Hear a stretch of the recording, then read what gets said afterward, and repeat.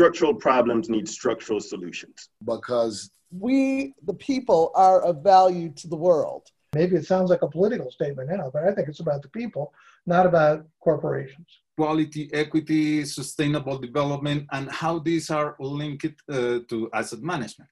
Hello and welcome. I am Nick Kanoki, and that was a few snippets from the ALN 2020 Asset Leadership Forum Restructuring America.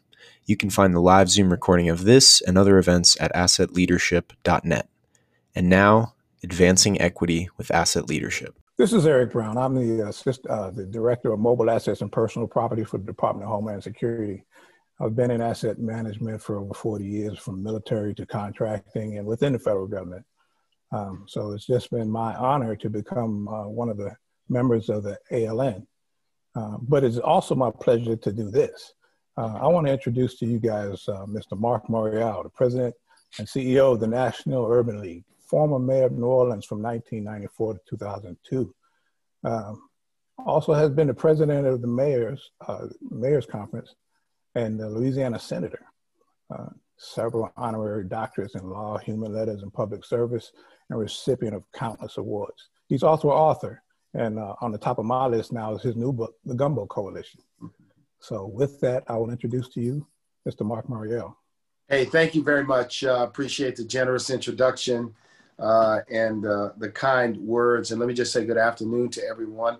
I want to especially thank my friend Marty Rowland, who first reached out to me to invite me to participate today. Marty was part of my first campaign for mayor way back in 1993 and 1994. So thank you, Marty, for your friendship and also for your many years of advocacy. I was thinking, because you've asked me to talk about inequity and the subject of asset management and asset leadership, about something that happened my first month or two as mayor of New Orleans. The mayor of New Orleans serves concurrently as president of what is known as the New Orleans Sewerage and Water Board. And the Sewerage and Water Board is the agency that oversees the city's water systems. The water systems, of course, include the freshwater system or the clean water system or the potable or drinking water system. It also includes the wastewater system. And then it thirdly includes the city's drainage system. New Orleans has an extensive network of pumping stations, underground canals, catch basins and the like, which allow the city to be able to exist in a part of the world that is below sea level. And this system was an innovation of the early 1900s and remains so to this day. It's had some challenges in recent years with the age of equipment. That system and its development has been supported by the United States Army Corps of Engineers and connects to the broader, if you will, drainage system and storm water and flood control system that exists in southeastern Louisiana.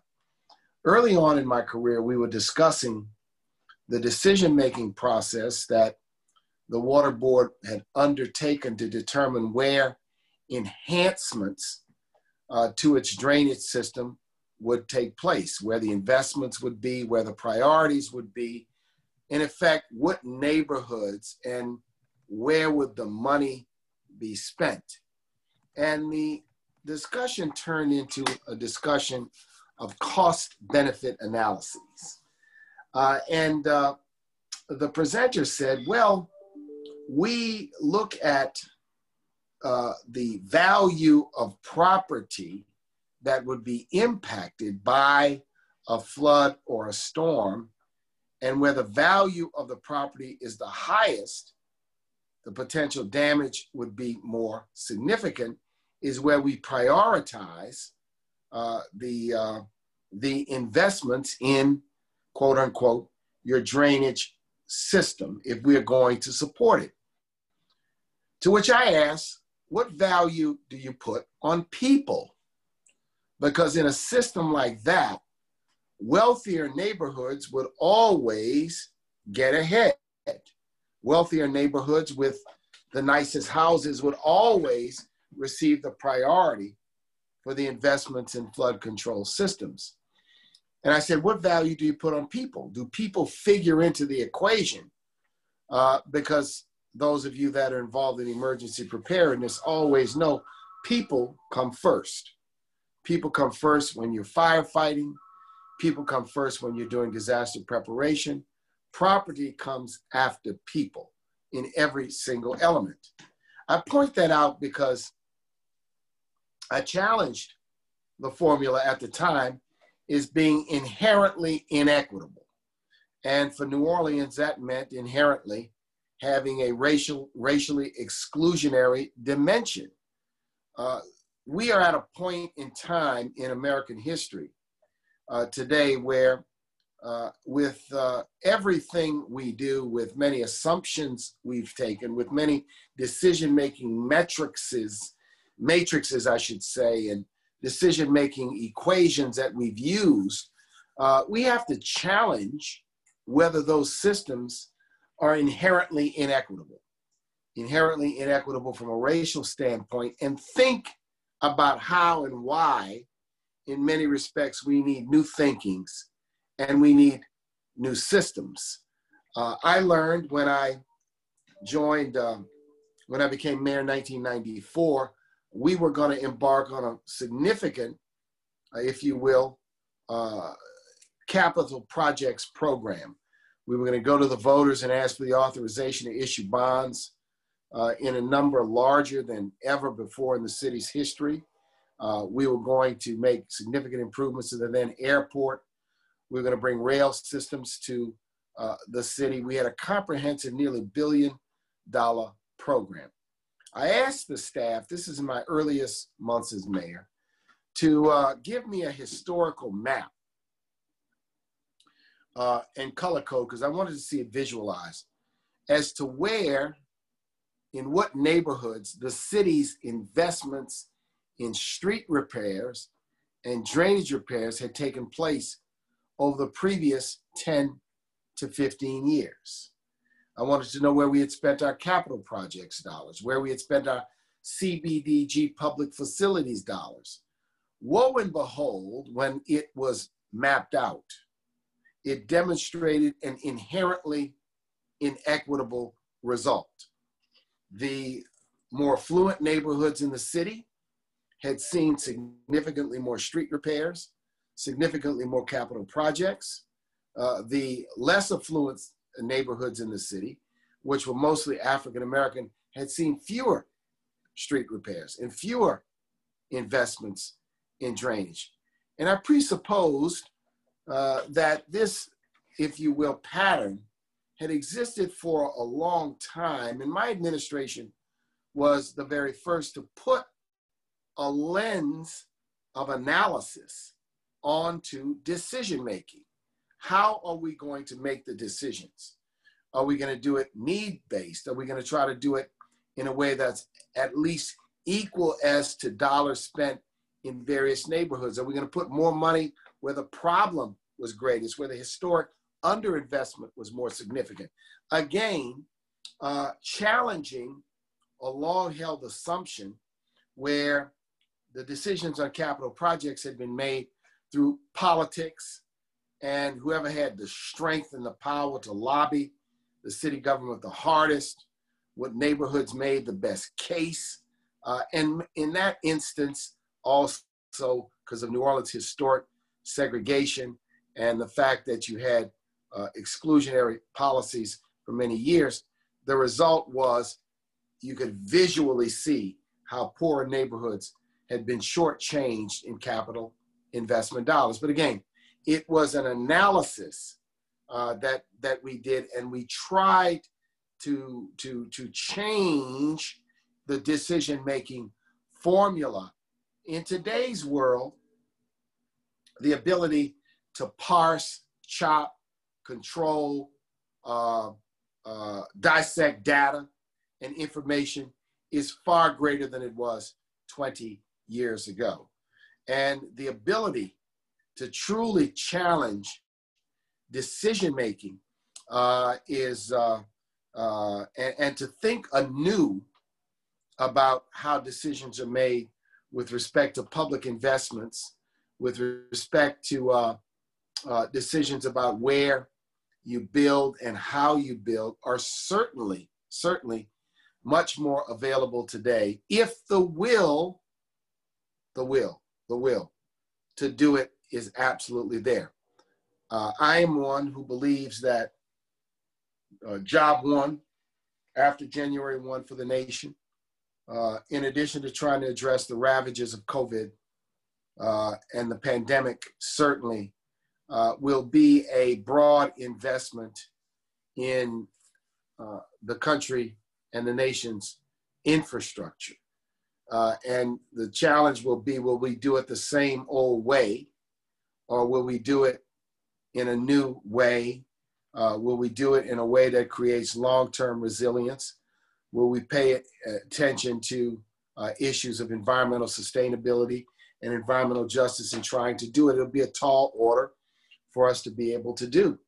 The National Urban League has long championed a different way of investing in our infrastructure, including a much bigger focus on community-based infrastructures, health clinics, libraries, schools, assets and facilities that are close to people, not simply just bridges, not simply just airports, not simply that, even though those in many instances are needed, but how we do it and what steps we take, I think is going to be part of how we try to meet the moment. We're at an inflection point and a crossroads point in American history when issues of racial justice touch everything we do, and rightfully should. And for those of you who are on the front lines, it is so critical that you challenge your own thinking, you challenge your own selves, and that we challenge assumptions in an effort to do it differently and an effort to do it right. When Katrina took place, I was 3 years, my term had ended 3 years prior to Katrina.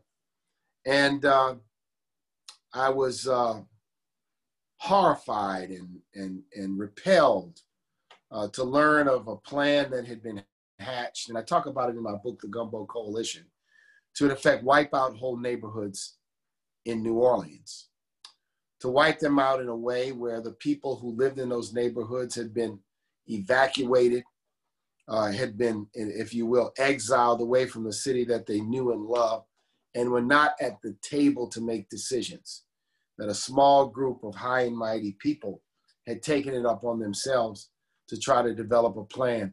The plan was repelled and rejected and rightfully so by many people, including myself, as being unfair. And I refer to it in my book as ethnic cleansing because of what exactly it was, what it was.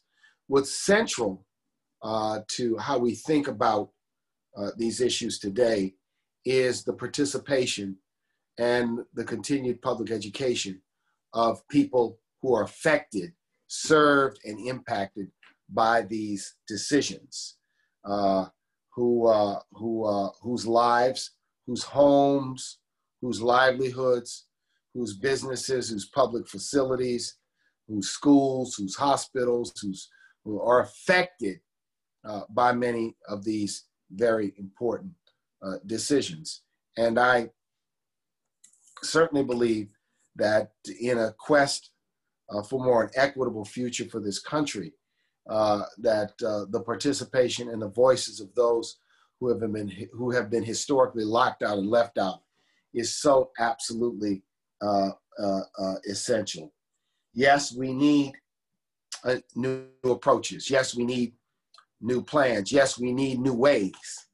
But we also need a greater awareness of the inequities that was sort of built in to many of the old ways, and an awareness of them, and a constructive dialogue, and then constructive steps about how to change it indeed for the better.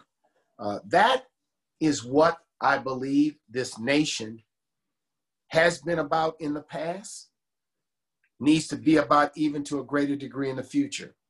How can every successive generation take steps, sometimes giant leaps, towards a nation that's more equitable and more just for all?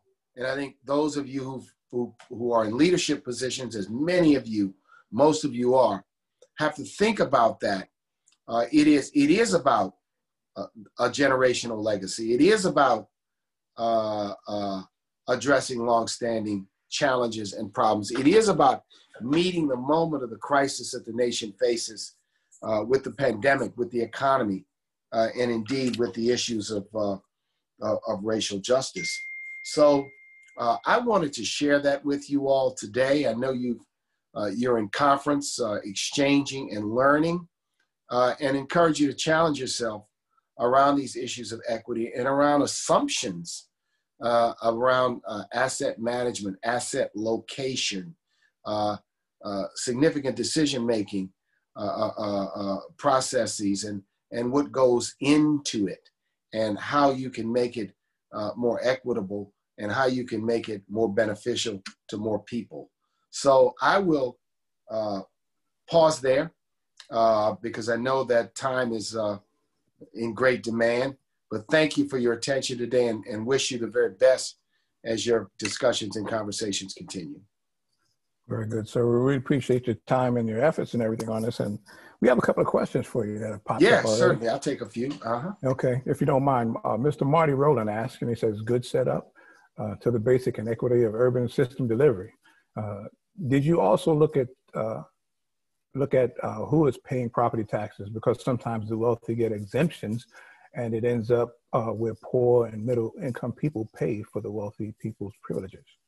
Now, let me tell you, we could talk for many, many minutes and many, many hours about the equitable nature of tax systems at the state and indeed the federal level, because the tax system at the federal level is loaded with special interest, exemptions, exclusions, deductions, and it's a complex subject. When I was in the Louisiana State Legislature, we decided that we were not successfully doing it, but there's a group of us that wanted to put a sunset or an automatic expiration on every tax exclusion, so that those who benefited from it would have to re-justify it every 5 or so years. But this is a question of power. The recent tax bill that was pushed through by the current president cost the nation $1.5 trillion over 10 years. And its benefits were heavily skewed towards the wealthiest of Americans. And I think if you look at many of these broad tax cut provisions that have been passed really over the last 40 years, they generally are skewed mostly towards wealthier interest. Very good. So me being from New York City, living here in Washington, D.C. area, visited New Orleans hundreds of times, which is one of my favorite cities in the world. I just want you to know that. Thank you. And dying to go back. So I do see, when you talked about awareness, representation is a big part too. I think we need more representation to make these decisions at a higher level than we've been afforded in the past. I mean, representation normally comes from those who have the money to do so. In some cases, not always, but we need better representation in order to make these good decisions. That's just an Ericism right there. Agree with you 100%. I do have another question for you, and it's from Mike Bernard, actually. He'd like to know if the National Urban League is interested in learning how the systematic approach of ISO 55000 can be used to address inequity in I think we would. We're always open to learning. I have a dynamic group of 90 Urban League affiliate CEOs around the country who run my affiliates. I've got a great senior leadership team, and we are always open to learning new methods, new systems, and about community decision making. Very good. Are there any more questions from the panel or from any of the participants? Yes, I have a few questions. And Mark, thank you so much. Hey, Cecilia, how you doing? Good morning. Good afternoon. Good morning, good afternoon. It's now afternoon, at least in Chicago. Yeah. And, you know, it's interesting. I was so glad that you started where you did. As we talk about asset leadership network and asset leadership and asset management, the one asset that doesn't always come to mind is the human asset. People. The people. And so that was really critical that you raised that as your very first issue that you raised. So thank you for that, because without the people in place, first of all, what are you doing it for? You're doing it for the people. I mean, I do holistic inclusive economic development work, and economic development is nothing but for the people, by the people, for the people, and of the people. And so when you started talking about the water system, that is like the perfect issue for an asset leadership opportunity. And you showed how you did that in a very perfect way in terms of when we look at ISO 55000 and it really in ISO 55001, this is a standard that we have at our resources, at our hands as a tool that we can use to identify things that we might forget about. And water systems are, especially the ones you were talking about, are out of sight and out of mind. You have a hard time thinking about those substations and those pipes if you're the community, your constituency would not think of it. So it's an important thing to look at that. And you know, you as leader really hit one of our key things that we talk about in ISO 55001. 5.1 is about leadership, that you have to have the leadership in. And Eric made the comment about representation and the difference in having somebody who comes from an underrepresented population, who is of a diverse background, whether it's a minority or a diverse background from the other people in the room, will raise different questions, and you raised the questions and challenged them. And that is the leadership aspect we really think is important. One of the things I wanted to ask you about was when you talked about the community-based infrastructure, because I do the holistic side, you mentioned libraries and schools, and that made me very excited because this is something that has to be done in partnership. Holistic inclusive economic development is something done in partnership with interdependent parts. So the schools, the parks, the hospitals. Parks, yes. The recreational aspects of a community, the hospitality, all that, the retail, these all have to come into play. So I'm curious how you found yourself bringing those things into play and then layering it as somebody who was mayor. How did you also then look at who were the people that weren't at the table? Because 55001 in the section 4 really deals with stakeholders. And I often talk about the unusual stakeholders, those that people don't think about. So how did you deal with bringing? You know, when I served as mayor, I had a fundamental philosophy, and it was that, you know, I wanted to bring disparate groups together. And I felt like the only way I can move big things was to get broad consensus. And the only way I could build broad consensus is to get diverse groups sort of around a table, or not around the same table, around an initiative. And sometimes you have to realize you have to create it so that there are wins for everyone. And it's not easy to do. When I did the first bond issue, I also talk about this in my book, New Orleans had a habit of going to the voters for single projects. The convention center would go for a project, it'd be a project for streets, propositions, separate propositions. And I basically said, we're not going to have any more separate propositions. We're going to have one proposition with all the projects included in a single proposition. So when everyone votes yes, they vote on the proposition, they vote no. So what it forced is, it forced the hospitality industry, which was interested in a convention center expansion, the port interests, which were interested in money to improve port access. It forced those groups to be at the table with the people that just wanted their streets repaired, or the 30 million that I wanted to spend on recreation facilities.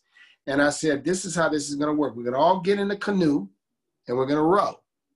And we're all in one canoe. This is how this goes. And we all going to either, go together, we're going to all go over the waterfall together. I said, because all this cherry picking creates competition and resentment. So obviously that made the proposition much larger. And then I had the schools out there that I didn't control. They wanted to do something. I had business leaders say, well, we can only do schools of the city. I told the schools, I said, so I'm getting this canoe. You're all getting this big canoe. And we're going to push this canoe in the same direction. It's going to make it bigger. It's going to make it more substantial. It's going to make it more expensive, but it's going to create a winning proposition for the city.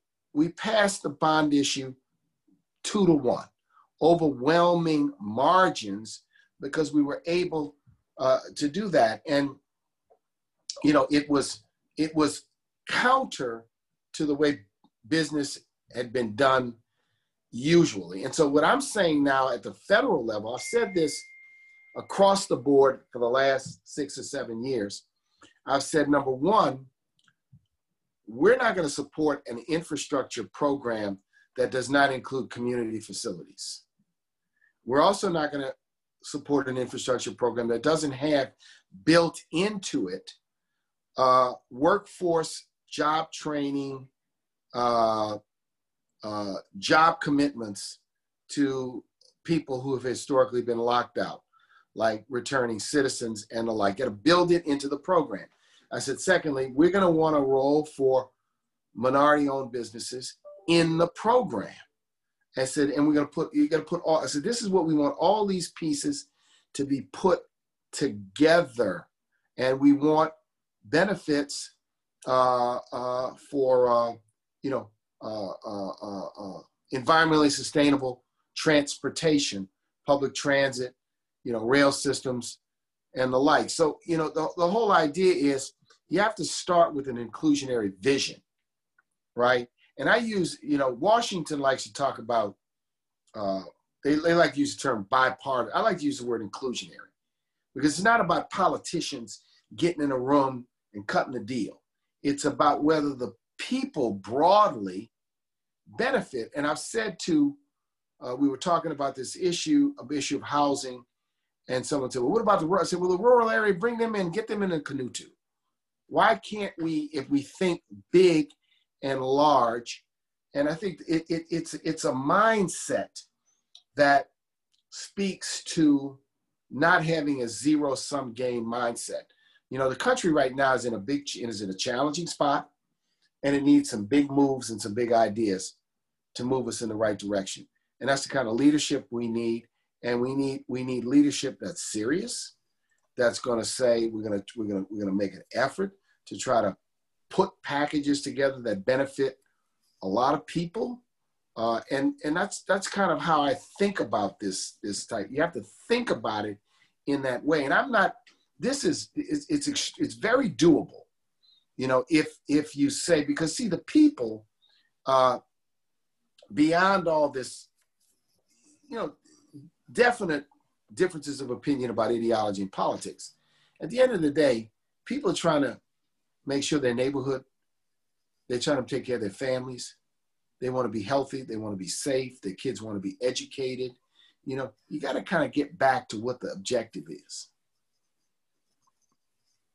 Thank you. That's right on target, and I really appreciate your thoughts on it. And I'll have more after Hugh has a question. Okay. Yeah, definitely. So, Mr. Morial, being in the water industry, I was appreciative of the example that you used. one thing that I've been trying to, I would like to hear your thoughts on is I think the nation's consciousness was brought to attention with the story of Flint. And I think in that example, I wanted to understand what was your thoughts on what I tend to see, especially approaching this from the technical side, being an engineer, being in the water utility industry, is the fact that there seems to be a strategic disconnect between the strategic objectives set by the stakeholders. And the breakdown seems to happen in the implementation phase where plans actually become created and executed. And there seems to be a lack of what may need to be a level of service expectation for all customers.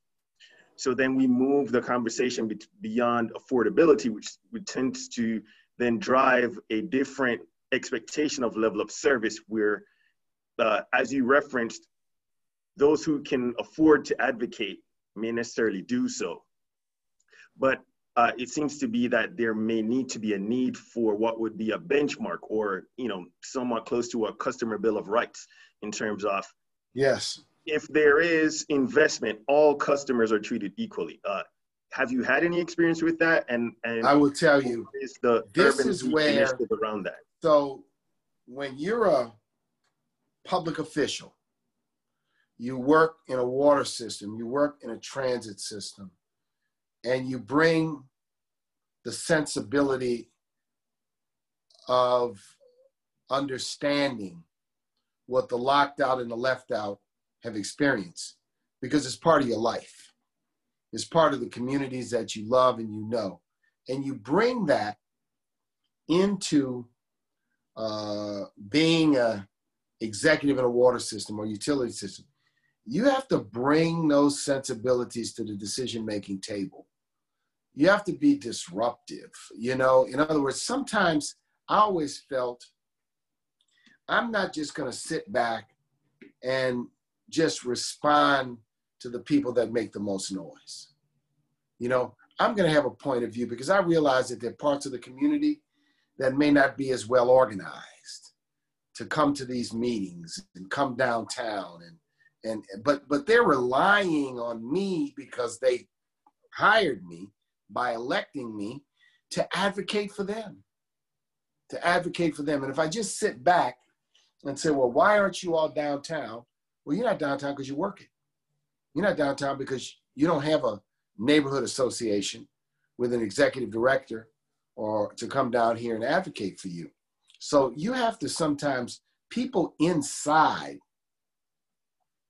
public agencies, water systems, I think the change we need is there ought to be an operating ethos of equity. That when we do work, we're going to make sure that we serve everyone the same. We're going to be equitable about how we invest in upgrades, repairs, customer service, and the like. Now, here's the backdrop. I was talking to a group of young people, and I was teasing them because I said, do you know what an outhouse is? I said, outhouse? No, I don't know. What is an outhouse? And I said, well, this is what an outhouse is. I said, and did you know that indoor plumbing was an innovation of the early 20th century? To build houses with indoor plumbing was an innovation. And the idea of water at the tap in a house or an apartment was an innovation of the, late 1800s and early 1900s. And the point is that our water systems are now, in many instances, 100 years old. They're deteriorating. They're falling apart. They've suffered from lack of deferred maintenance, lack of investment, lack of care and attention. That's part of the problem in Flint, but there are many Flints across the land, many places across the land. So when you are in a role to be a decision maker on the inside, you have to insist that customers are treated equally. You have to be an advocate inside. People inside of a government, inside, can also be advocates for equity. And you talk about a customer bill of rights. Absolutely. I mean, water systems, utility systems, city governments can adopt such things and say, this is an operating principle. We're going to treat people the same. We don't care what part of town they're from. We don't care what neighborhood they are from. We are going to treat everyone the same. We're going to at least strive and endeavor to do that. And I think that's what people expect. And I do think that's what people expect from government. You have some of the largest businesses in America who place a premium on customer service. They put a lot of energy in it. Now, they do it because they don't want bad press. They don't want upset customers. They have specialists that resolve problems. And then you have some companies that are very poor at it. You know, they don't do a very good job. They're not as responsive. I talked to a business leader in the, just in the cable industry, who told me that he was doubling down on his investment in customer service. And he said, the reason why, he says, is because if I can resolve customer problems with 1 or 2 contacts with the customer, I'm going to save money versus it takes 10 times talking to them to resolve it. So I have to have a good customer service operation where we try to resolve things quickly. We empower people to make decisions. It's a long way of saying, answering your response, that it has to be a principle and an ethos inside of an agency. And that if you're a change agent, and the previous questioner talked about representation, this is where representation, you know, comes in. I raised the questions I raised about the water system in New Orleans because I felt like I had an obligation to the neighborhoods that were instrumental to my election, number one, but also the neighborhoods I knew growing up in the city. You know, I rode around, I saw, you know, the deteriorating infrastructure. I'd always see it, and it used to not, I didn't like it, right? So my thing was, if I get a chance to do something about it, I'm not gonna just get excited about being the mayor of my hometown. I'm gonna try to do something. I'm gonna try to make a difference. And you know, that's what I encourage people to do in this moment, right? Make a difference, raise the issue, articulate the challenge, push for customer bill of rights, push for the principles of equity. So just one follow-up. We see that in the challenge of the larger society, you know, we tend to realize that structural problems need structural solutions. So advocacy and representation alone will not fix it. And Right. I think what has been highlighted here, especially with ISO 55000, but I think what needs to be actualized and made actionable is a structural fix to a system that's designed to create the outcomes that we see now. And how do we connect advocacy with strategy and then outcome to ensure that we have a structural fix that enables an equitable return? You asked the most difficult and pressing question. You know, how do you take sort of advocacy, sometimes a little outrage, sometimes concern, sometimes, and actualize it? This is where I think people like you come in. I think it is about looking at systems and saying, okay, here is how we can make the system more equitable. Here are the steps we have to take. But one of it has to be a recognition that you're not gonna do these things overnight. And you have to sometimes have small victories. And sometimes you have to have methodology. And sometimes you have to have plans. It is not, but you have to identify, like in my example, which is a narrow example, but a real example about how they were evaluating where they put their investments. Now, obviously, I had the power to because I was, you know, I was a mayor of the city, to say, I don't want us to do business like that anymore, because I won't sign off on anything. And so it forced people to think about things differently. And in this case, we were bumping up against the Army Corps of Engineers, which had its methodology at the time. But this is where, you know, the generation of, I'll call it engineers, public administrators, elected officials, really, really have to design the proper solutions to get from advocacy that puts you on a path of structural change. It is not easy. And you can easily get frustrated if you imagine that structural change can happen overnight or immediately or instantaneously. It requires policy shifts. It requires policy changes. So sometimes it's taking a slice of the pie and trying to re-engineer it or fix it. It also requires, you know, you have generations of both engineers and technicians and MBAs and lawyers. I'm a lawyer, who are taught a certain way.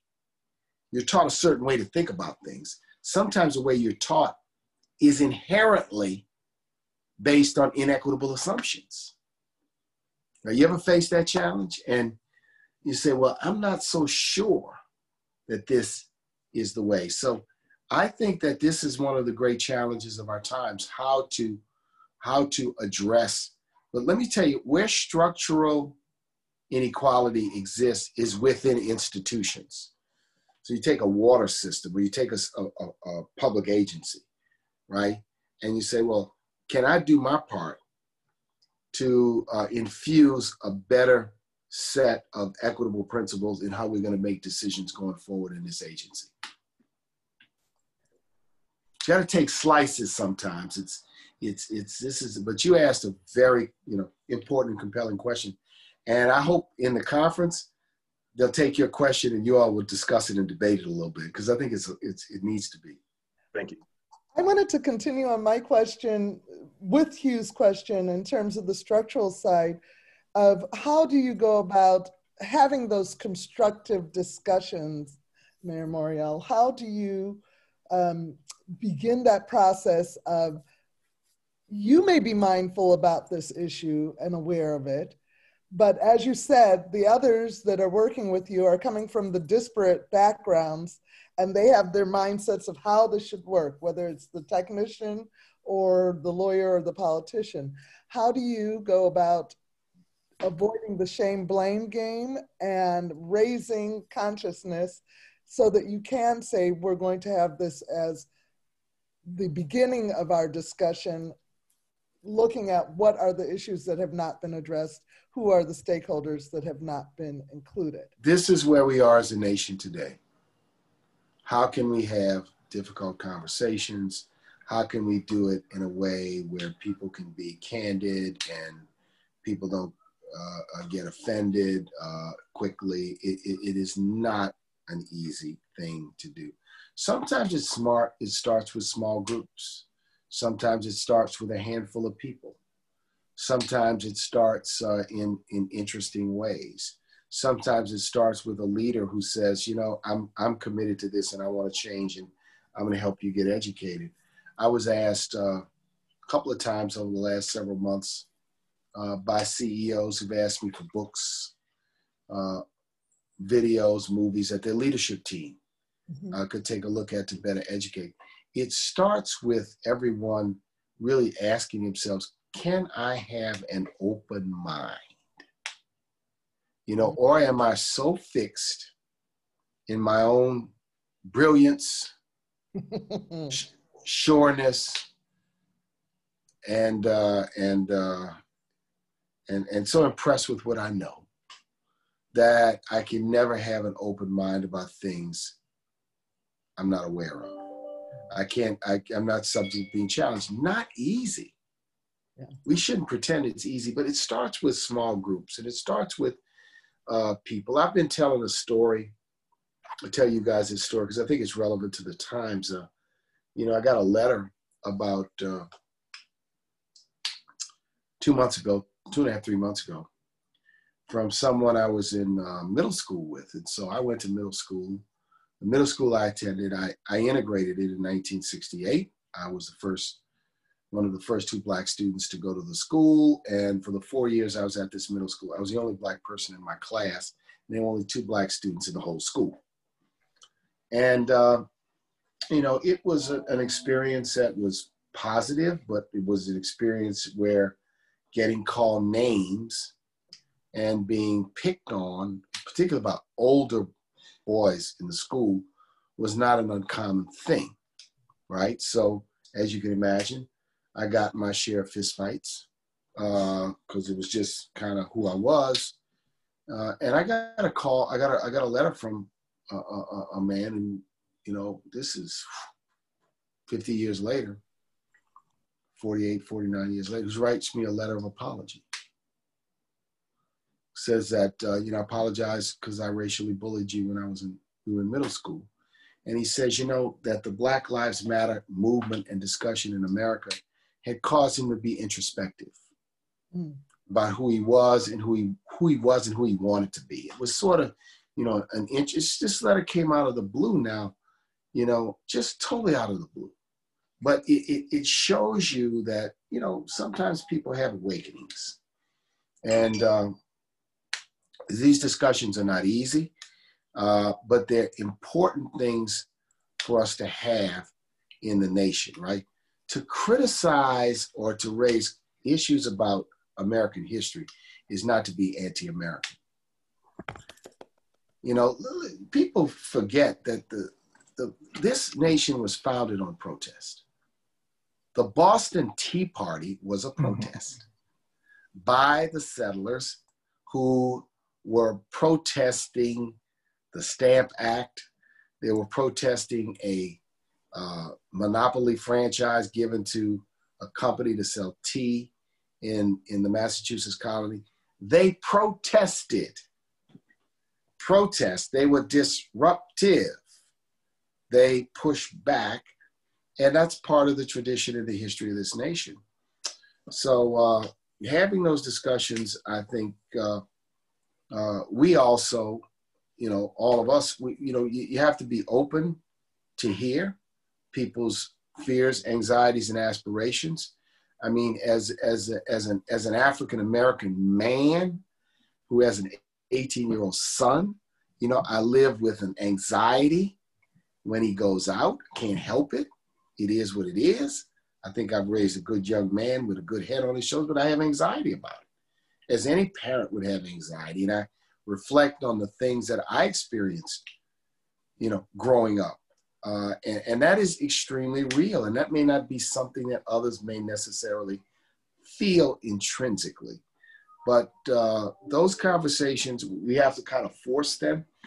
And I think sometimes smaller groups create, I think it's hard to do in a large setting sometimes until you set up smaller conversations. And I think they're also important conversations to have relative to how you rethink the work and the mission of the organization or the agencies that you lead. Yeah, I'm going to have to cut in one. I got one more question. Is that Daniel? Okay, sir. Hi, Daniel. Yeah, go ahead, Daniel. Thank you. First, Mark, congratulations for your job. Thank you. I'm living in Colombia, South America. Are you in Cartagena? Bogota? I was living in Cartagena many years ago. Very beautiful city. I was there 3 years ago. Very beautiful city. Oh, thank you. I want to talk about risk management. Risk management is a key topic in asset management. In your making decisions process, how you use risk management? Do you use a risk matrix or something like that? I'm so curious. You know, I always, you know, it's interesting. When we had this discussion about something recently in the work that I do, and we were talking, I was talking about materiality, and it came into play about a clause in a contract. And we were fighting over it with the people we were contracting with. And I said, well, let's ask this question. Is it material? And my team said, well, what do you mean by materiality? I said, I mean, is the risk that the provision would be triggered a remote risk, right? Or a near risk? In other words, is this something that is likely to happen? Or is this something that is so remote, right? Or it's 1 in 1,000 or 1 in 10,000. And they said, well, how do we know that? I said, well, this is called making a judgment call. You know, it's imperfect because you don't have a crystal ball. You can't look into it, see the future. You know, it's not mathematical, although the analysis is mathematical. I said, so this is what I'm paying you guys for, to exercise judgment, right? And I think that risk management is all about judgment, but it's also sometimes about seeing around the corners. Sometimes to do effective risk management, you have to be somewhat worldly. You have to be have a sense of history. You know, you have to have a basic understanding and so we do it all the time. I do it all the time in budgeting. And how do I do it in budgeting? So I run a nonprofit. We have to make a determination as to when someone makes a pledge to us, how likely is it that the money's going to come in, right? We have to analyze that. So we've created an 85% certainty rule that we're 85% certain that the money will come in. And sometimes we debate, you know, whether this pledge from this donor is 85% certain. And so like sometimes when I said, well, do we have it in an ironclad agreement? Does this donor have any history with us, right?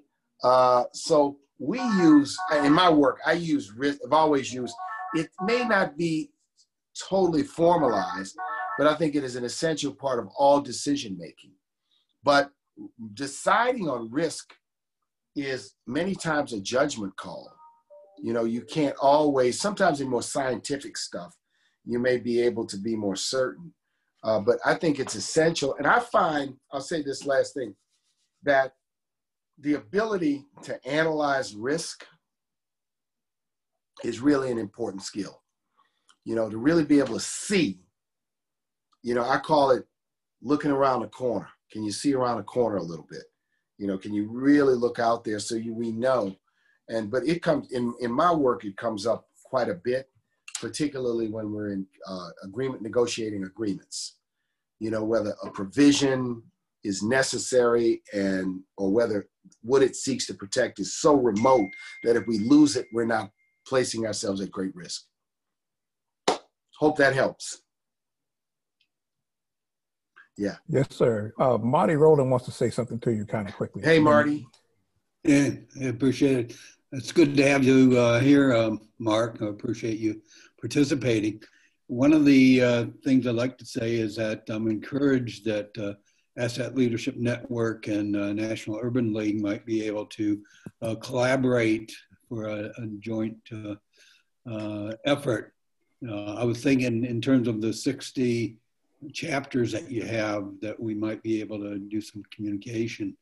One of the things I think is important is that there's a series of practices that could be used together that would help identify that how do you implement something on a small scale and then ramp it up and see where you're going and then go on, because you got the examples of Flint that are still out there, and not only water, but a myriad of things that need to be fixed. But I think this might be the level that we go to and make some great success. So I just wanted to thank you for participating and hope that we can collaborate. We'll catch up, Marty. Always thank you for your friendship and look forward to further discussions and collaboration. And thanks to everyone today. Hope this discussion was helpful. Outstanding, sir. Thank you very much. All right. Thanks, Eric. My pleasure. Thank you. Bye-bye. Bye now. Take care. Bye-bye. Bye-bye. Thank you. Very Nice to see good, you. everyone. Eric, thank Bye, you. Mark. Thank Take you. care. That was So I think that went very well, everyone, so far. Thank you so much. Do we have any, well, first of all, it sparked a lot of thought in me. I'm not an asset leader other than asset management when I'm talking about personal property, fleet management, those type of things. I've been doing that for a long time, but you guys are hitting the infrastructure. You guys are hitting the country with the different things that impact people, not just the federal government. So I applaud you all, and the questions so far have been like outstanding and definitely expanded my mind a little bit. So I thank you.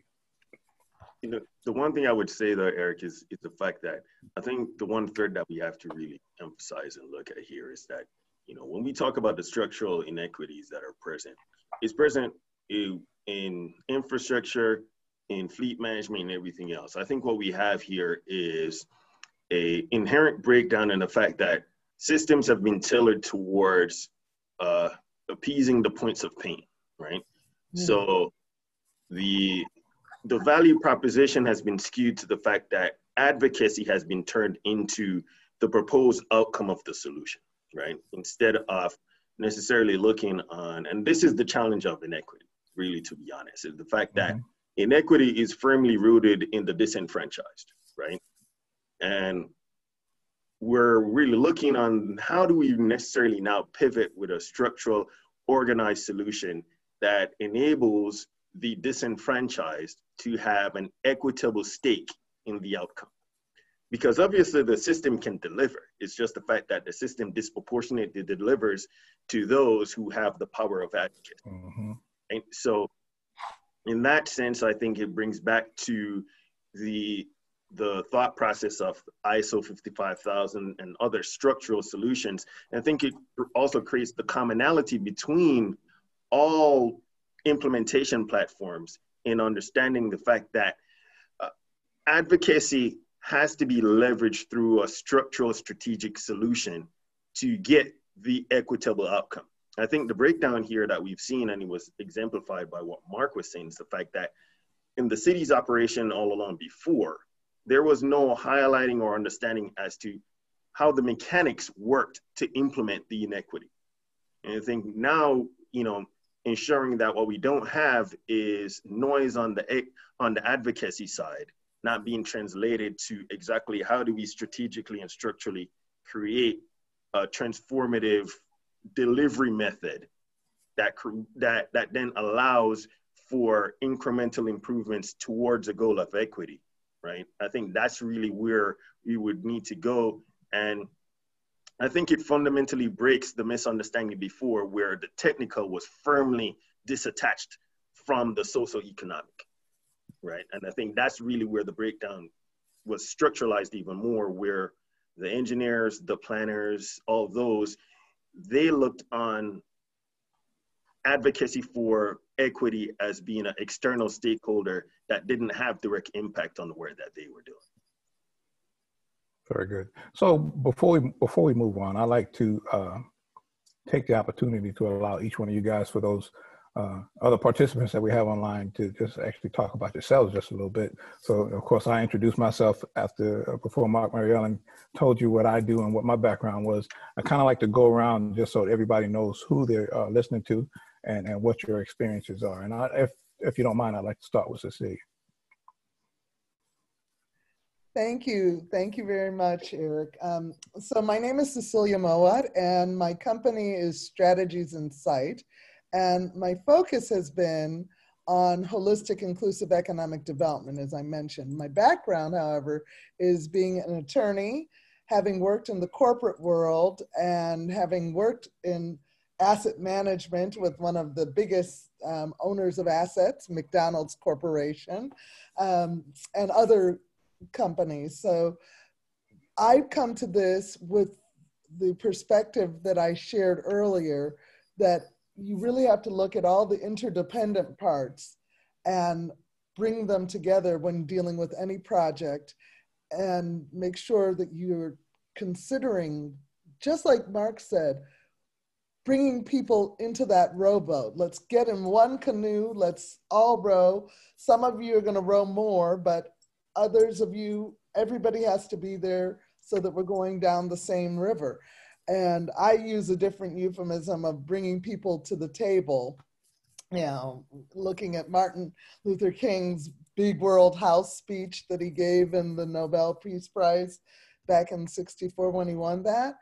He talked about all of us coming from these different backgrounds being in one house and having to learn to live together. Well, that has the same thing to do with managing our assets and managing the concept of bringing everybody to the table so that, as Hugh says, we have a structural, strategic concept of where we're going, that we're not just looking at it from a one technical issue that has to be dealt with, the points of pain and the like, but instead looking at it globally, taking a big picture look, see at who's not at the table, what hasn't been addressed, why are we doing it the way we always do it, who in the organization has some insights for us that may not be leadership, but could bubble up a key innovation for us. So making sure everyone is at the table. And I'll leave it at that and come back later. Very good. If you don't mind, Mr. Daniel Ortiz Plata. Thank you, Eric. I'm engineer. I'm not a lawyer. Well, my experience has been in industry, oil and gas. I was working in a refinery.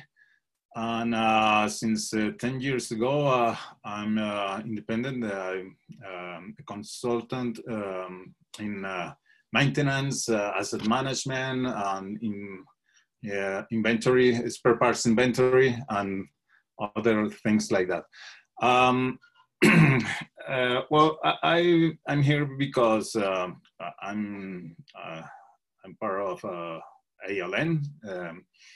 And I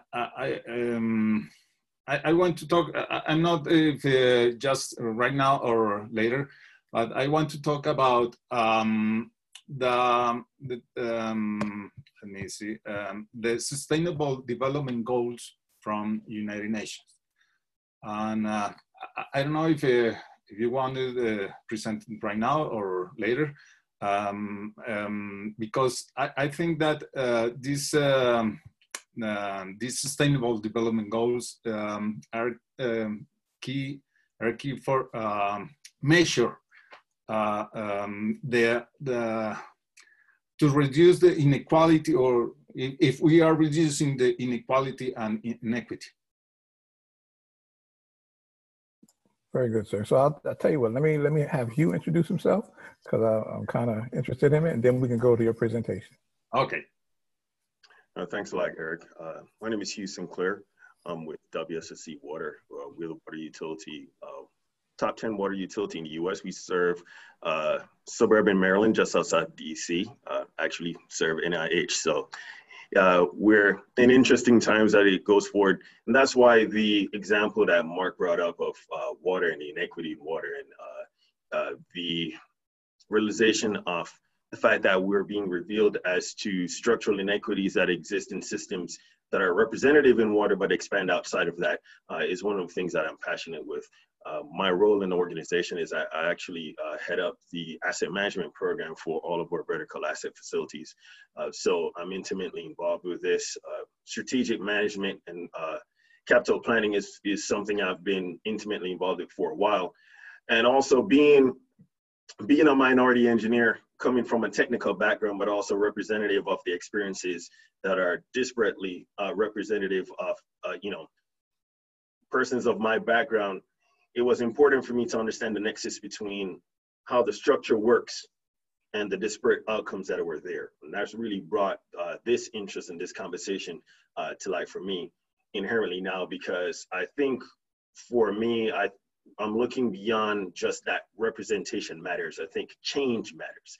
And representative change is really brought through an understanding of the systems that perpetuate the inequities that we're trying to solve, but also an inherent knowledge of the actual structural steps that you need to take to actualize change coming out of that. I think what we saw with Flint was an example that really exemplifies the fact that advocacy is not enough. You know, the city, they did not want to do this. It was a breakdown in the strategic and the technical that abandoned the need for an equitable level of service delivery to all customers. That really perpetuated that example. And I think in that, what we're really looking on now, and is exemplified, and I think even more so what's brought up by Daniel, is the fact that we really need to look on this as a risk mitigation measure, right? Because if you really look on it, Flint was a breakdown in proper risk management, right? What they thought is the fact that by taking this example and by making this disproportionate decision, that the risk would not be realized. Or if the risk is realized, that the advocacy feedback loop was not enough to make that impalatable solution. So I think in that it's all connected because, you know, as I mentioned before, structural problems require a structural solution. And I think here we're really trying to move towards that part of the conversation. Thank you very much, Hugh. Very insightful, and I see you're passionate about that too. I really appreciate that. So Daniel, feel free to go ahead and do your presentation, sir.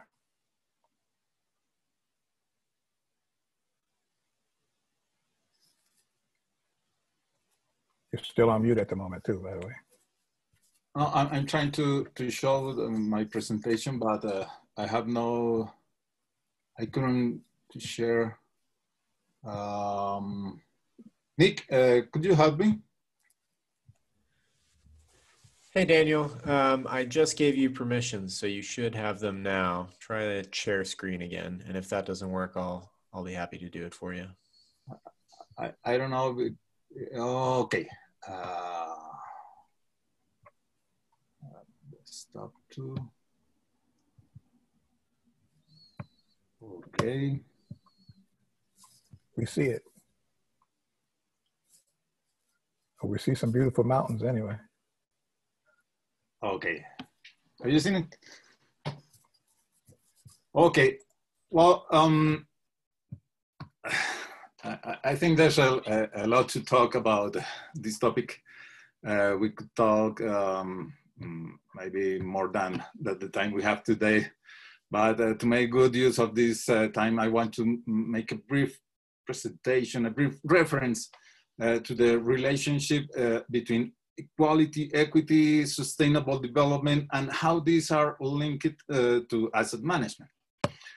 First, let me remind you of the origin of the UN Sustainable Development Goals, or SDGs, going back to the year 2000. In one of the many UN meetings, they unanimously agreed to adopt the Millennium Development Goals, MDGs, to reduce extreme poverty.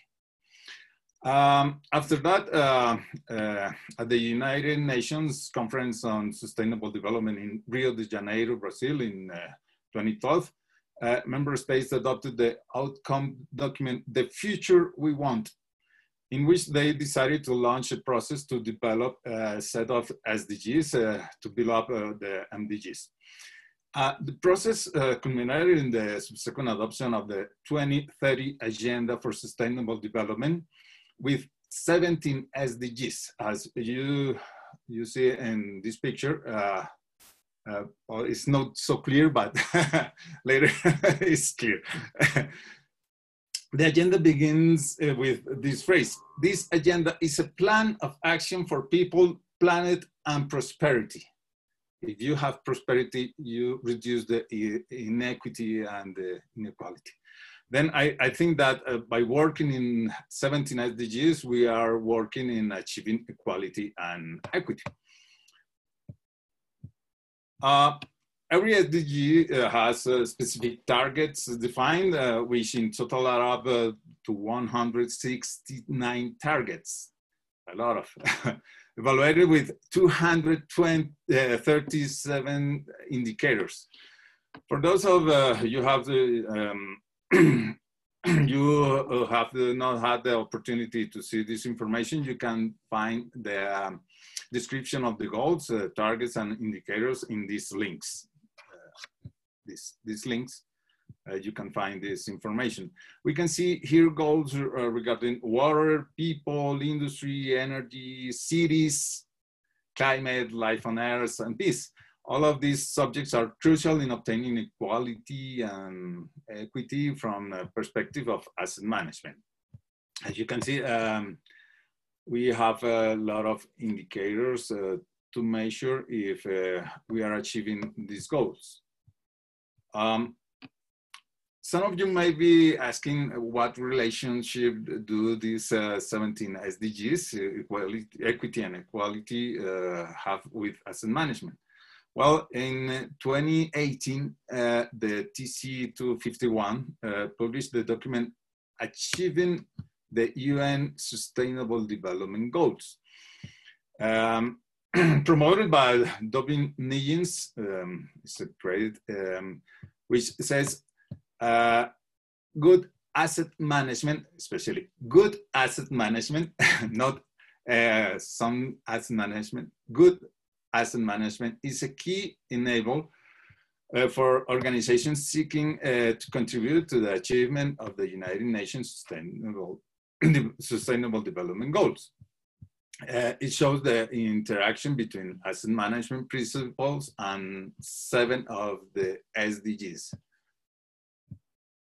These 7 SDGs are clean water and sanitation, affordable and clean energy, decent work and economic growth, industry innovation and infrastructure, sustainable cities and communities, responsible consumption and production, and climate action. Okay, the document mentions globally and not in depth the relationship between asset management and the SDGs. Recently, we needed to go deeper to find specific details, and we found some interesting things in terms of the targets indicators. We noticed that we have a few indicators that could or should be applied to measure the company's achievement related to sustainability. In this slide and in the next one, we show some indicators that allow asset-intensive companies such as utilities, wastewater companies, and public transportation to determine if they are achieving their sustainable development goals. For example, you can see in the 611 proportion of population using safely managed drinking water services, and the other proportion of wastewater safely treated, or proportion of population with access to electricity. In the next one, we have passenger and freight volumes by mode of transport, proportion of urban solid waste regularly collected and with adequate final discharge out of total urban solid waste generated by city, and number of companies publishing sustainability reports. That's a good, indicator. Well, for us, this really contributes to measuring the sustainability and in turn, the equity. However, checking other goals and their indicators, I found that goals number 2, zero hunger, number 3, good health and well-being, number 15, life on land, and number 16, peace, justice, and a strong institution could be benefited from the asset management too. We have, for example, coverage of essential health services, or proportion of the population satisfied with their last experience of public services.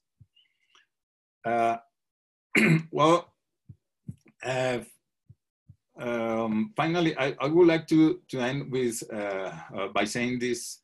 I'm sure that the asset management is a great contributor for equity and equality, or for reduce the inequity and inequality by adding and achieving sustainable development goals. And we can measure its contribution by using this information about targets and indicators included in the SDGs. We have many indicators, as you see, more than 200 indicators. And I think that could be more, but these are a good guide to identify indicators for our company or for the companies, and how we can contribute for reduce the inequity and inequality.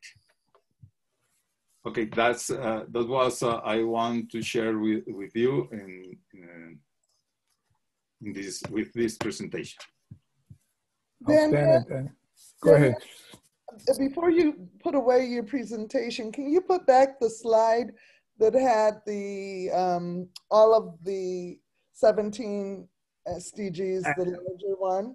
Yes, yes. Because I appreciate you bringing the global perspective to this question, because this really is not just an American issue. It is a global issue of inequity and inequality that happens because of the failure to look beyond the loud voices, the squeaky wheel, or the people that are in the high places who have the ability to have advocates. So when you're looking at this, and you've got the highlighting of— Sorry, Cecilia, are you looking my picture?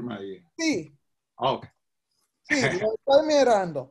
Okay. So when we're looking at Daniel's picture here that has the affordable and clean energy is number 7, 8, decent work and economic growth, 9, industry, innovation and infrastructure, sustainable cities and communities, climate action.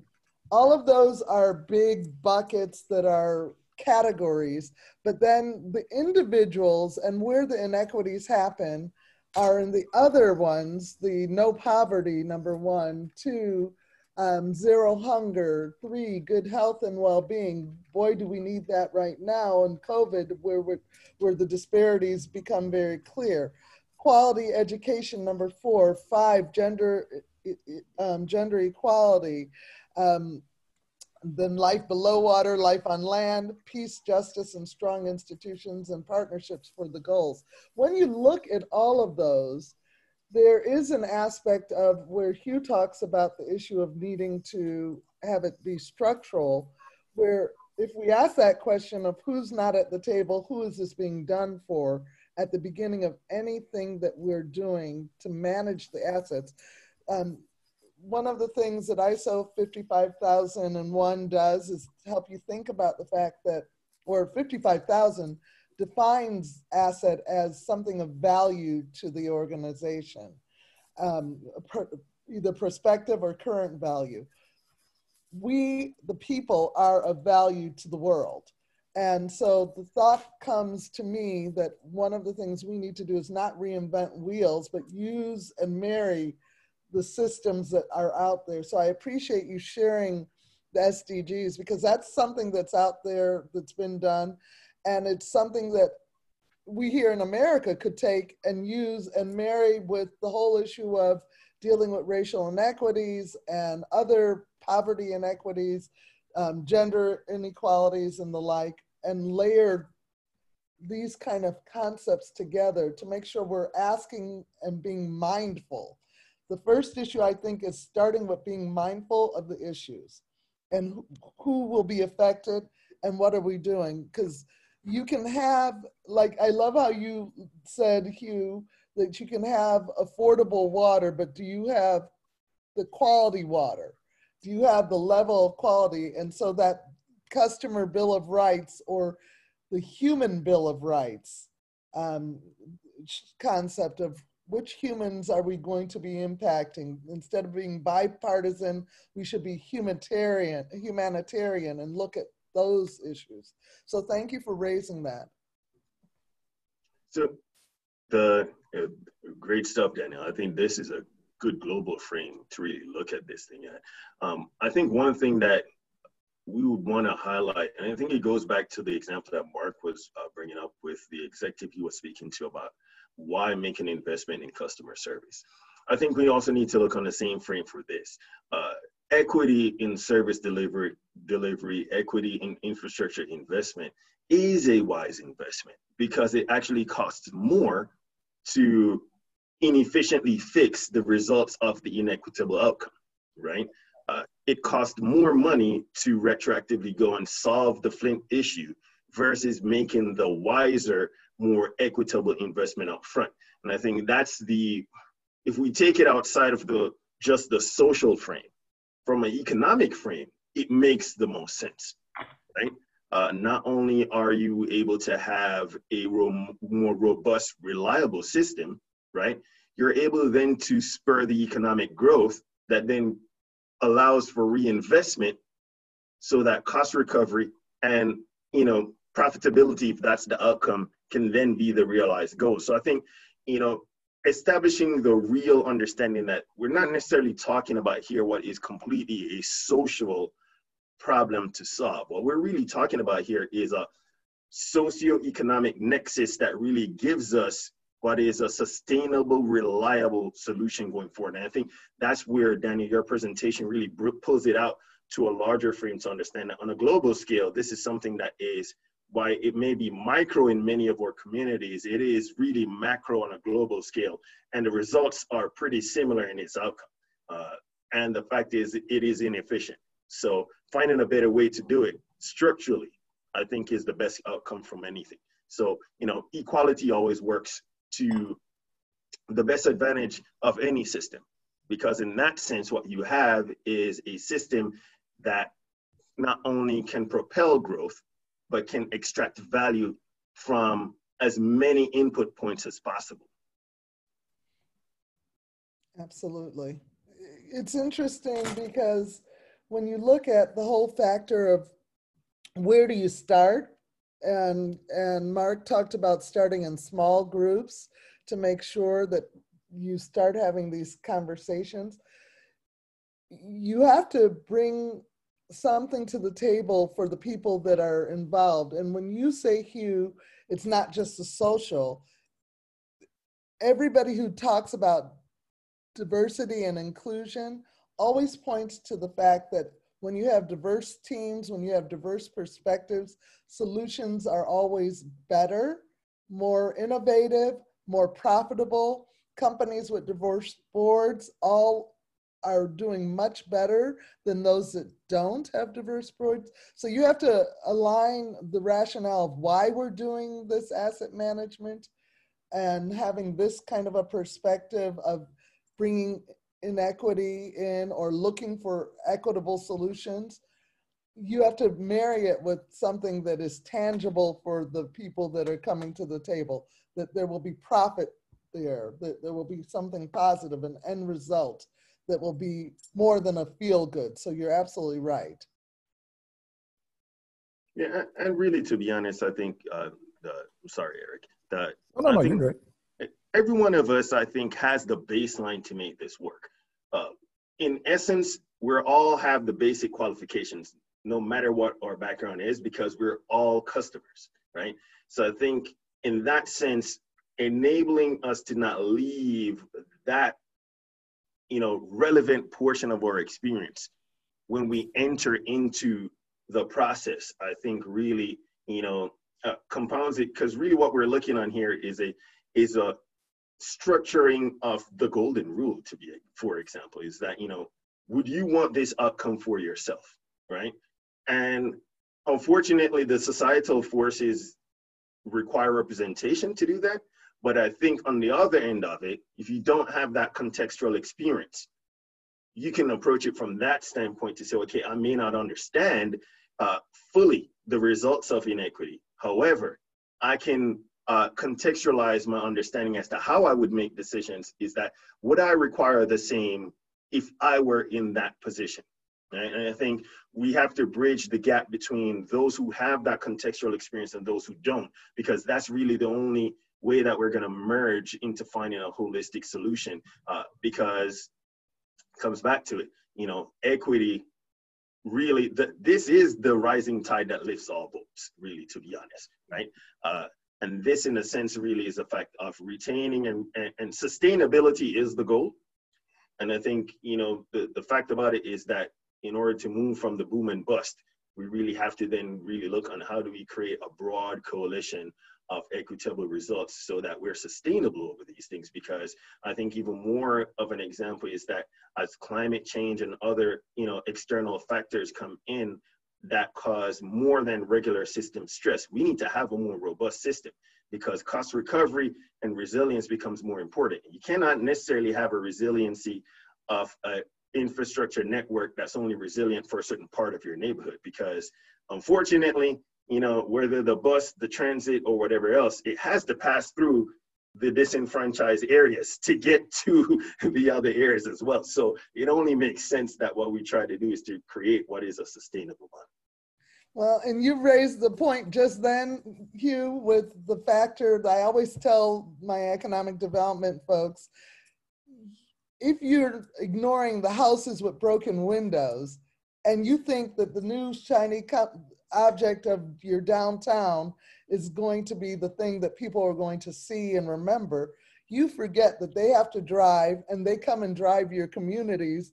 And if you haven't found a solution and don't have a story to tell about what you're going to do for the least of these, then you may not get somebody who thinks that you're really the place that they need to be. So you're absolutely right. You have got to know to look at the broken windows and say, we have a plan to fix this broken window. And the thing that I find interesting is, how do we get people to stop and be mindful?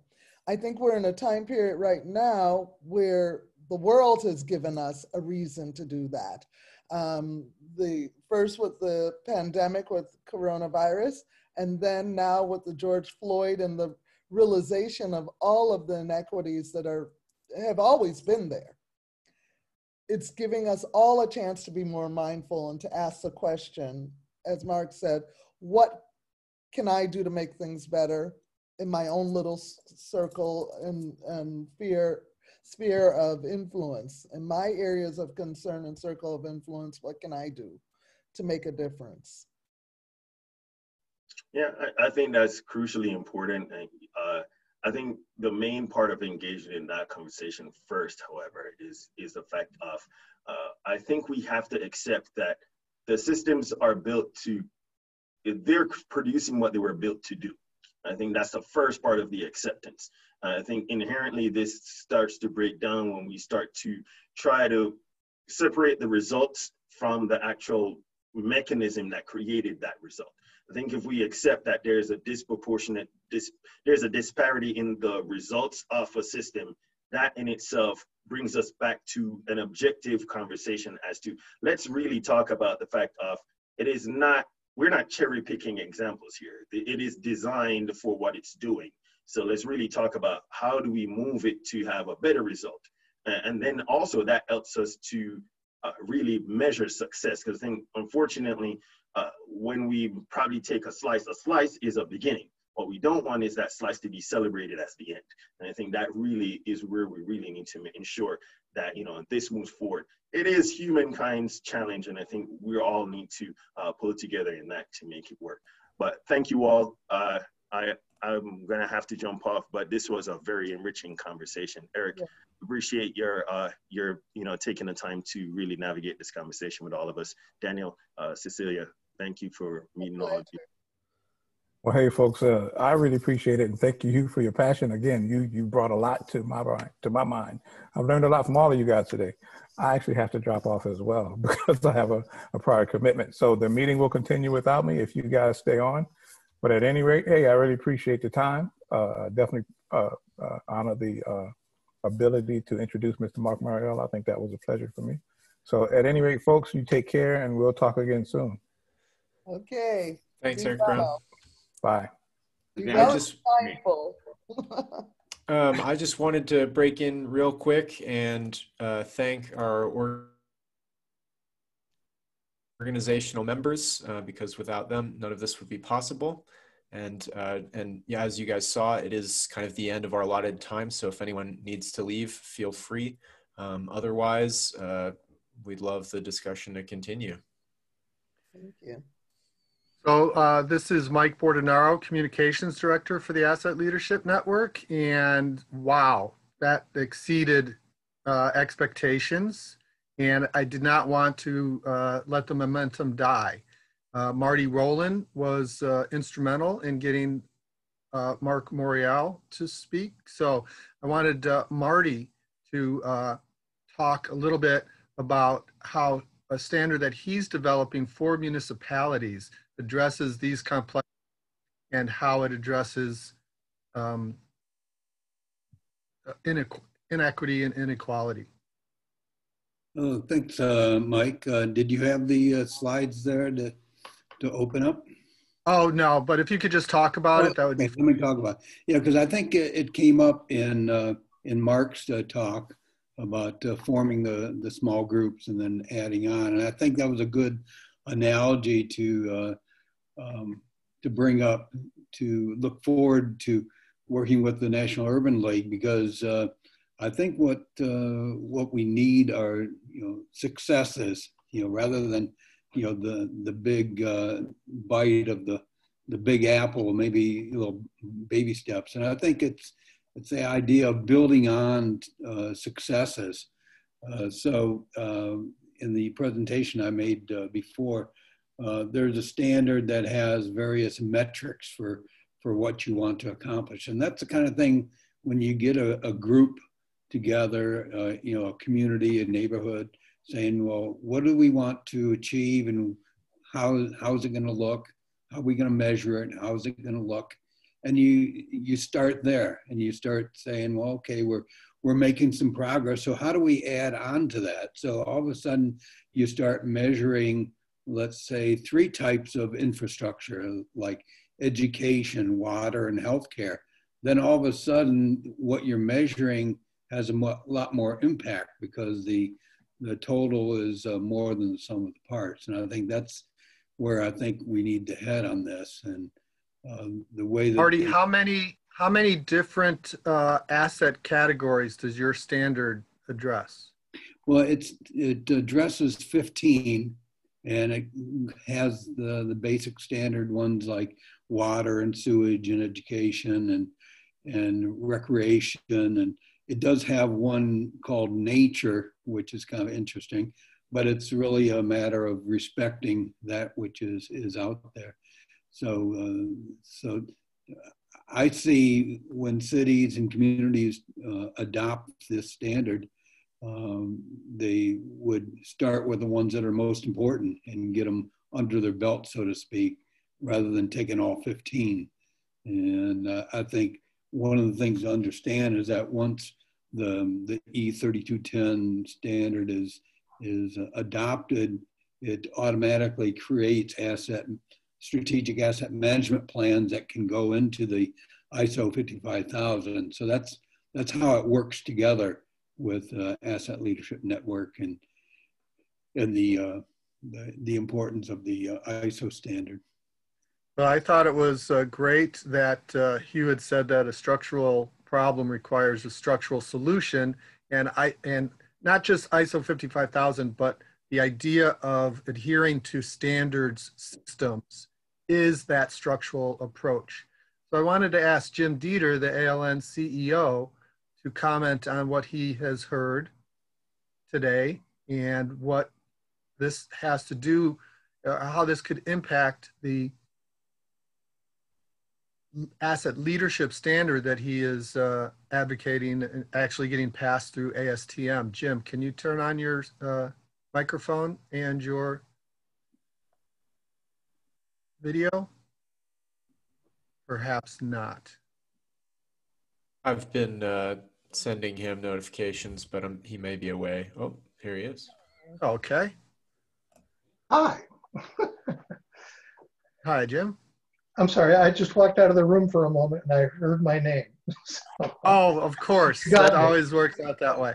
I was saying that you have initiated an asset leadership standard in ASTM, And I wondered how that could help provide some structure for equity.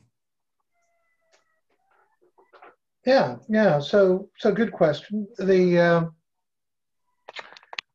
Well, first, the leadership standard is basically just ISO 55000 is about asset management, but it doesn't talk about who should be leading it, initiating it, planning it.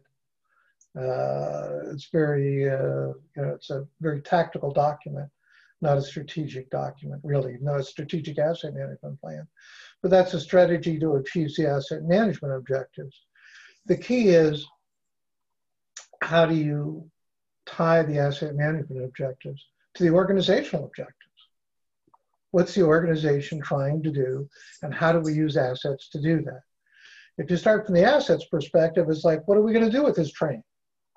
And that's not really what it's about. It's about, and it should be about, and there were some great Mark's examples of it. I got to listen to that like 5 times. That was just, I mean, all you guys are great, but yeah, Mark was just, that was stunning.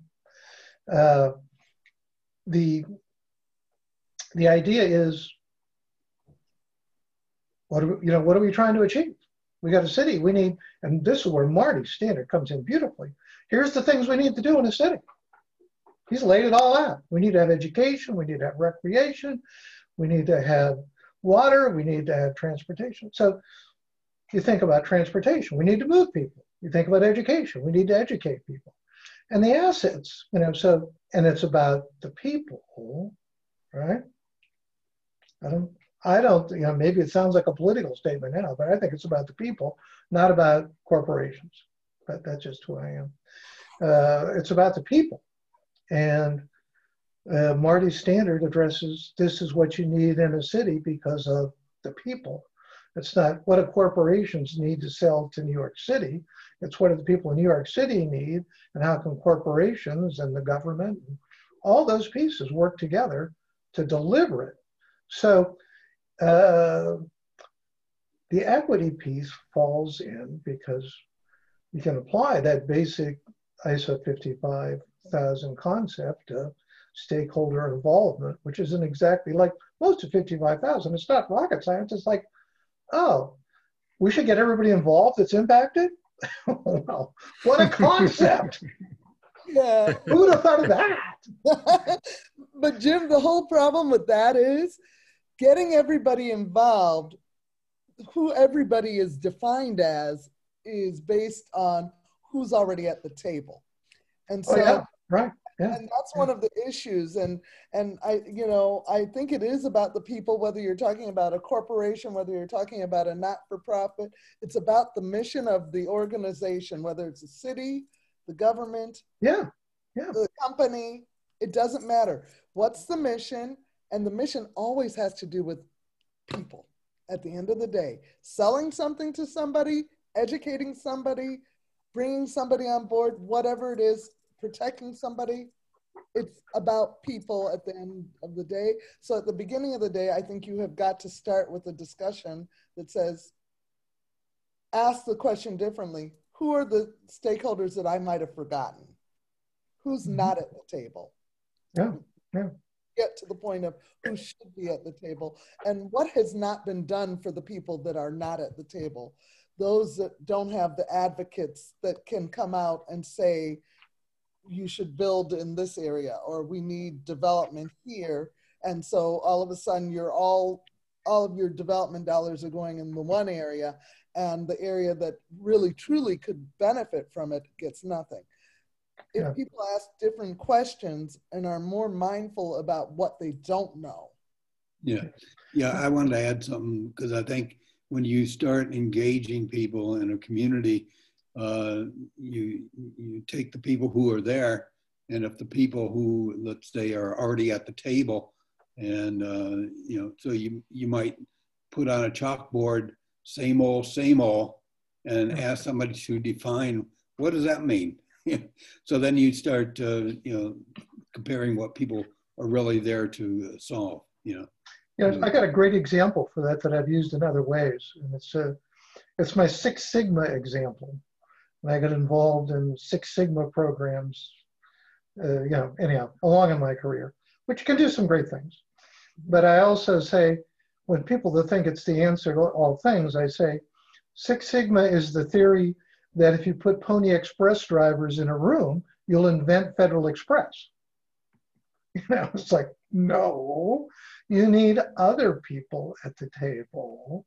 And the more people you have at the table, and again, another point Mark and others made brilliantly, it's like the more people you had at the table, the better the answer is. It's harder. It's always making a decision by yourself is always the easiest, right? It's always easiest. The more people makes it harder.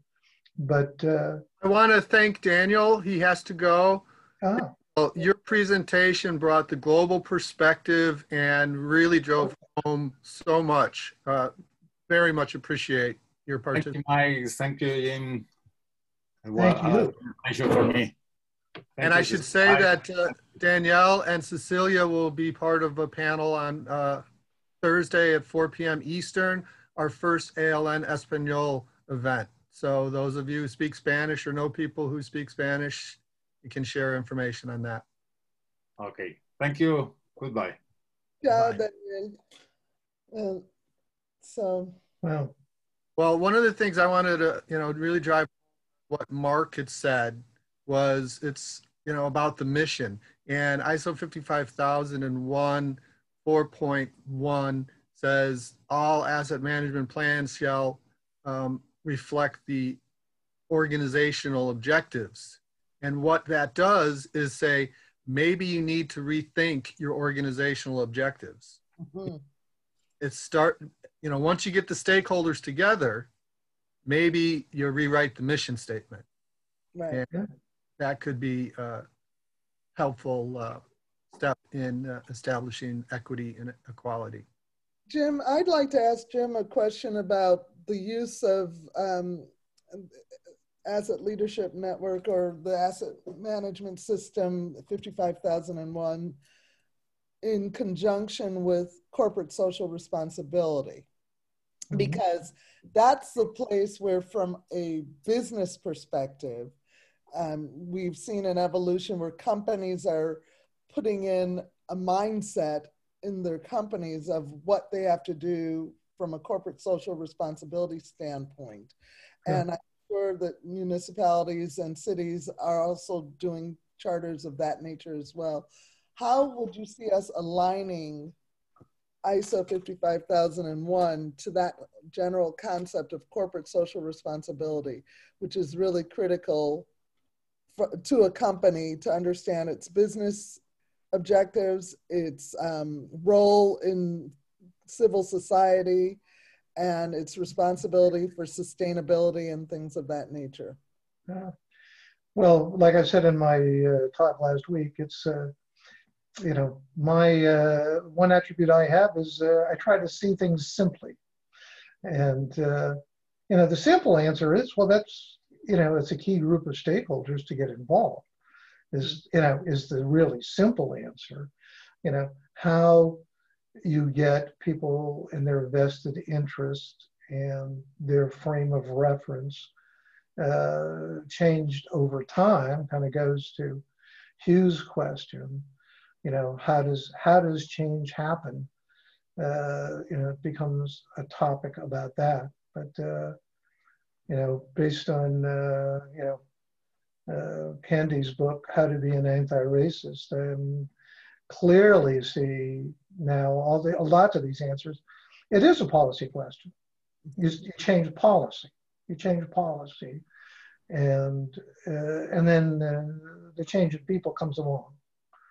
Right. But you change policy, and that gives us a harder target, or a firmer, is what I'm trying to say, target than changing people's minds. One of the things that Hugh had said in a preliminary discussion that really helped me understand the issue and how to address it was, instead of asking how much does it cost and how much does it cost to maintain, should be asking what is the level of service to the customer. And if you ask that question, then a lot of things get cleared up right away. And Mark was referring to that in different words, but Hugh had it said pretty directly and clearly, I thought. Yeah. Well, all more relevant all the time, of course. As you know, we can talk about manufacturing jobs and all that, and it's, it makes a great campaign speech, but it ain't about manufacturing. It's about a service industry.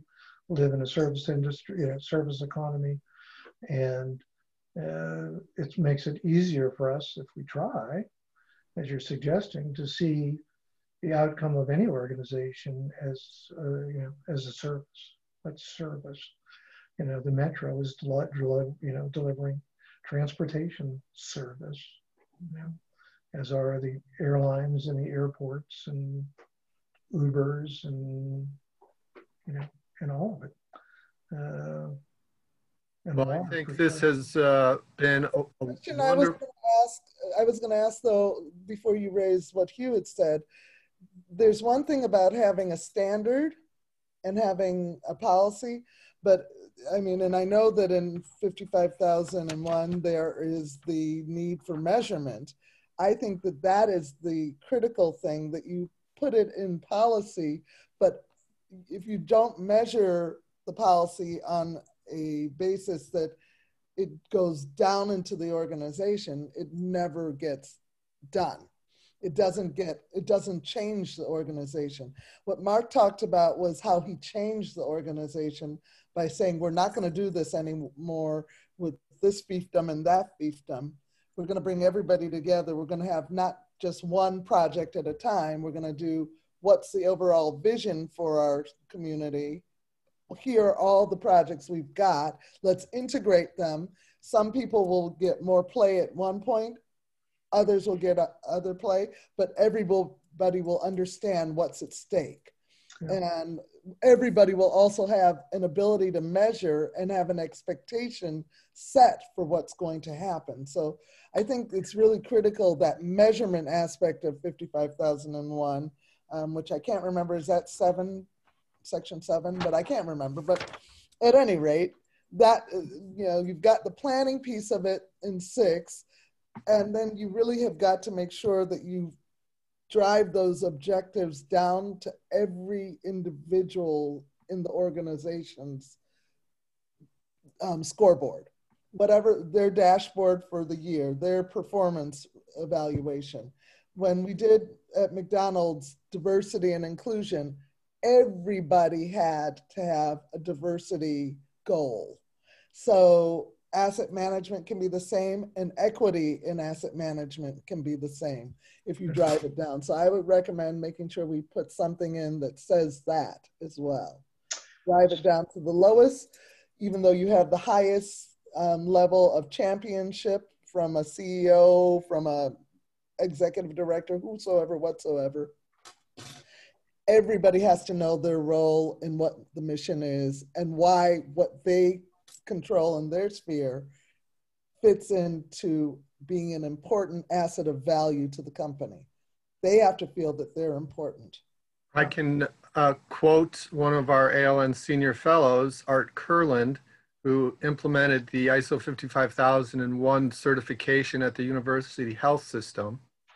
And he said, because they are a healthcare organization, they all understand the value of certification. They all are being certified in their medical professions. And so when he came to them all 300 departments and said, we're getting the ISO 55001 certification, they understood that value and didn't want to be the department that messed things up. They participated. And one of the things that I want to quote from Art is he said, adopting ISO 55000 addresses inequity because you have to include all relevant stakeholders. And in order to be certified, you've got to show that you've done that. You've identified the stakeholders. He identified 300 departments, so they all had to show it. And then you get to choose your measurement.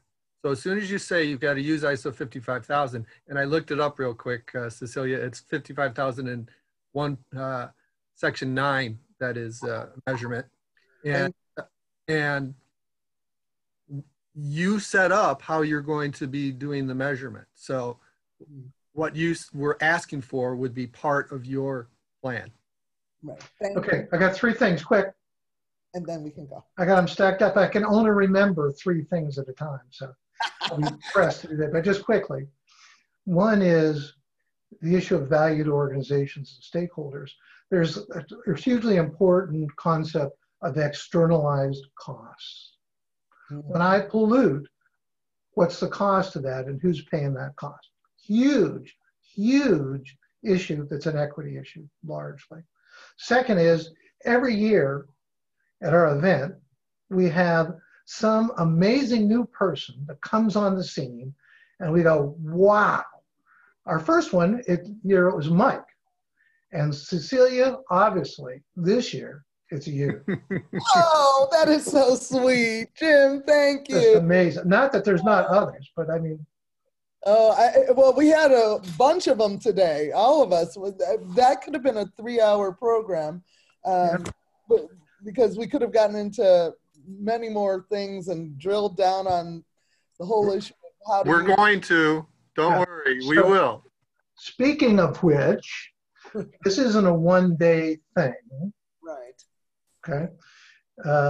I see my vision, and I want to get it endorsed by our executive board. But, you know, this discussion and developing a position paper about it and continuing to work on it, I see as being a key role for the Asset Leadership Network in the coming year and beyond. So I will hope to involve all of you in that effort. One thing I'd like to do, you know, we need to get ourselves organized, you know, here quickly. But Candy, who wrote How to Be an Anti-Racist, has started a center at American University here on anti-racism and policy. And I think we would be a great partner for them. And they're looking for partners. So I think that would be an awesome partnership to partner with a local university here in Washington. I mean, it could be anywhere, but you know, it's good here in Washington. And you know, look for those intersections. And I think this is one, and is a huge way that you know, inequity and hopefully equity can play out in our country and in the larger world, as Daniel pointed out. I love that. And I will share another one. The Kellogg Foundation has a program called Racial Healing, Truth, Racial Healing and Transformation. That is something that has been out there for, I guess it's almost 10 years that they've been working on this concept. And when Mark Morial talks about starting with smaller groups, there are healing circles, there are different groups where you tell your stories. And that's another possible group that we could become a resource with. They've got a whole thing of resources that we can look into, possibly aligning both with the one you just mentioned and others, and seeing how we can bring a standard that is simplistic but complete and holistic as a tool for others to use and get that common language that you talked about. There aren't, amazingly, and it's an ALN thing in general, there aren't other people doing what we're doing. They're just not. Well, it's so like it's up to us. Hidden assets. I used to, when I was at McDonald's, you know, and I was, no, that was actually when I was at Ameritech and in charge of leasing there and the real estate portfolio there. And at Illinois Bell, we looked at the fact that asset management was something that was a black hole. It just got done. And it wasn't until there was a problem or an issue that people stopped and realized, uh-oh, we got to deal with this now. And it wasn't as systemic or systematic and structural as was necessary to get the best outcome and to optimize the value for the organization. So when you start putting systems in place, you always end up with a better outcome. And when you have diverse people involved in putting those systems in place, you get a innovative and fabulous, even better outcome. It's been scientifically proved. Yeah. And that's totally the story. That's another story of the ALN, is from this ALN sprang from the US tag for ISO 55000. And we found there that we had a very diverse group in terms of various interests, in the United States. A lot of the other countries around the world were, all mining people, or all energy people, or all rail people, or all engineers. And we had a very diverse group. I mean, the first times we got together, it was, no, I do asset management. No, I do asset management. You don't know what you're talking about. Those aren't assets. Oh, well, actually, I guess maybe they are. Yes. And which you, as in the maintenance people, could never understand that I could be an asset manager and not know squat about maintenance. I said, you guys are awesome. I don't know nothing about it. Nothing. Nothing. But except for you like it when it's maintained. But the energy that culminated, that ensues, that continue to ensue from that is remarkable. So there's divergent voices. Totally there. Well, we have to thank Marty Rowland once again. I think that's a good way to end this up. Marty, thank you for the connection to Mark Morial. And Marty and I have been chatting back and forth, and we are not going to let it stop here. We're going to bring some standards thinking and systems thinking to the National Urban League. Yeah, I think it's great. And I really appreciated Mark's letter to the ASTM people to show the support behind the E3210 standard. That was great that he did that. So I'm looking forward to working together. People might not realize it, but Mark, in order to help Marty get his standard passed, Mark wrote a glowing letter of recommendation for the standard. Yeah. And I would say Mark's talk and, staying on to answer question was the longest 10 minutes I've ever been involved. We didn't let him go, did we? And no. He didn't want to either, but then somebody else was calling him that he had to. Yeah, right. Well, thank you all. It's an honor. And thank you, Nick. Doing a great job. Really pulled this one together. People don't know what happened behind the scenes, but Nick did some magic today. And thanks to all the other attendees who stuck around. Maybe we'll get smarter on this and be able to promote more people to the afterwards discussions going forward. John Shellness has refused frequently, and James Kroll, thank you, and Tyrone Carr. Please email us with any questions or comments or anything you want to know further. We appreciate you.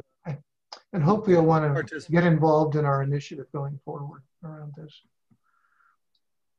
Okay. I think I see an additional senior fellow on my screen right now. Who could it be? Marty's already a senior fellow. Marty's already a senior fellow. Yeah, yeah. We'll talk offline about that. No pressure. Okay. Jim is great at getting people to volunteer, so look out, Cecilia. Okay. Oh, is that what he was saying? And I'm clueless. I'm looking for the arrow. I'm looking at the chat. I'm like, who's he talking about? Well, Marty, I'm going to get the 3210 standard. I want to see the E3210 standard. Oh, yeah, it's really good. That would be helpful with the economic development organizations I work with. Yeah. I'm looking forward to working with you. Yeah, it'd be great. Absolutely. What I thought when I saw that, and the reason I, was I think was an early supporter and helped Marty work the labyrinth of it that is ASTM. But the ASCE infrastructure ratings, which people are familiar with, are very valuable, but they're very negative, is the bottom line. And there's some positive stuff about it, but it always comes about being about how bad we are. And Marty's is what's possible. It's about what's possible and what could and should be done. So I think it's, a good companion to that, to understand, take a broader view of infrastructure, which really includes everything. Not just because it's all in a building, Mike, but around a building too. Trees grow next. All about the building. It's all about the building. Everybody understands house. People. It's all about the people. It's all about the people. Without the people, the buildings stand vacant. Take a look downtown, in any downtown right now. I mean, you need the people. What a great parting thought from Cecilia. It's all about the people. Thanks for listening. I'm Nick Kanoki, and this was Advancing Equity with Asset Leadership. For more podcasts, videos, and other content, visit assetleadership.net. And if you would like to be involved in advancing equity or other initiatives, we would love to hear from you.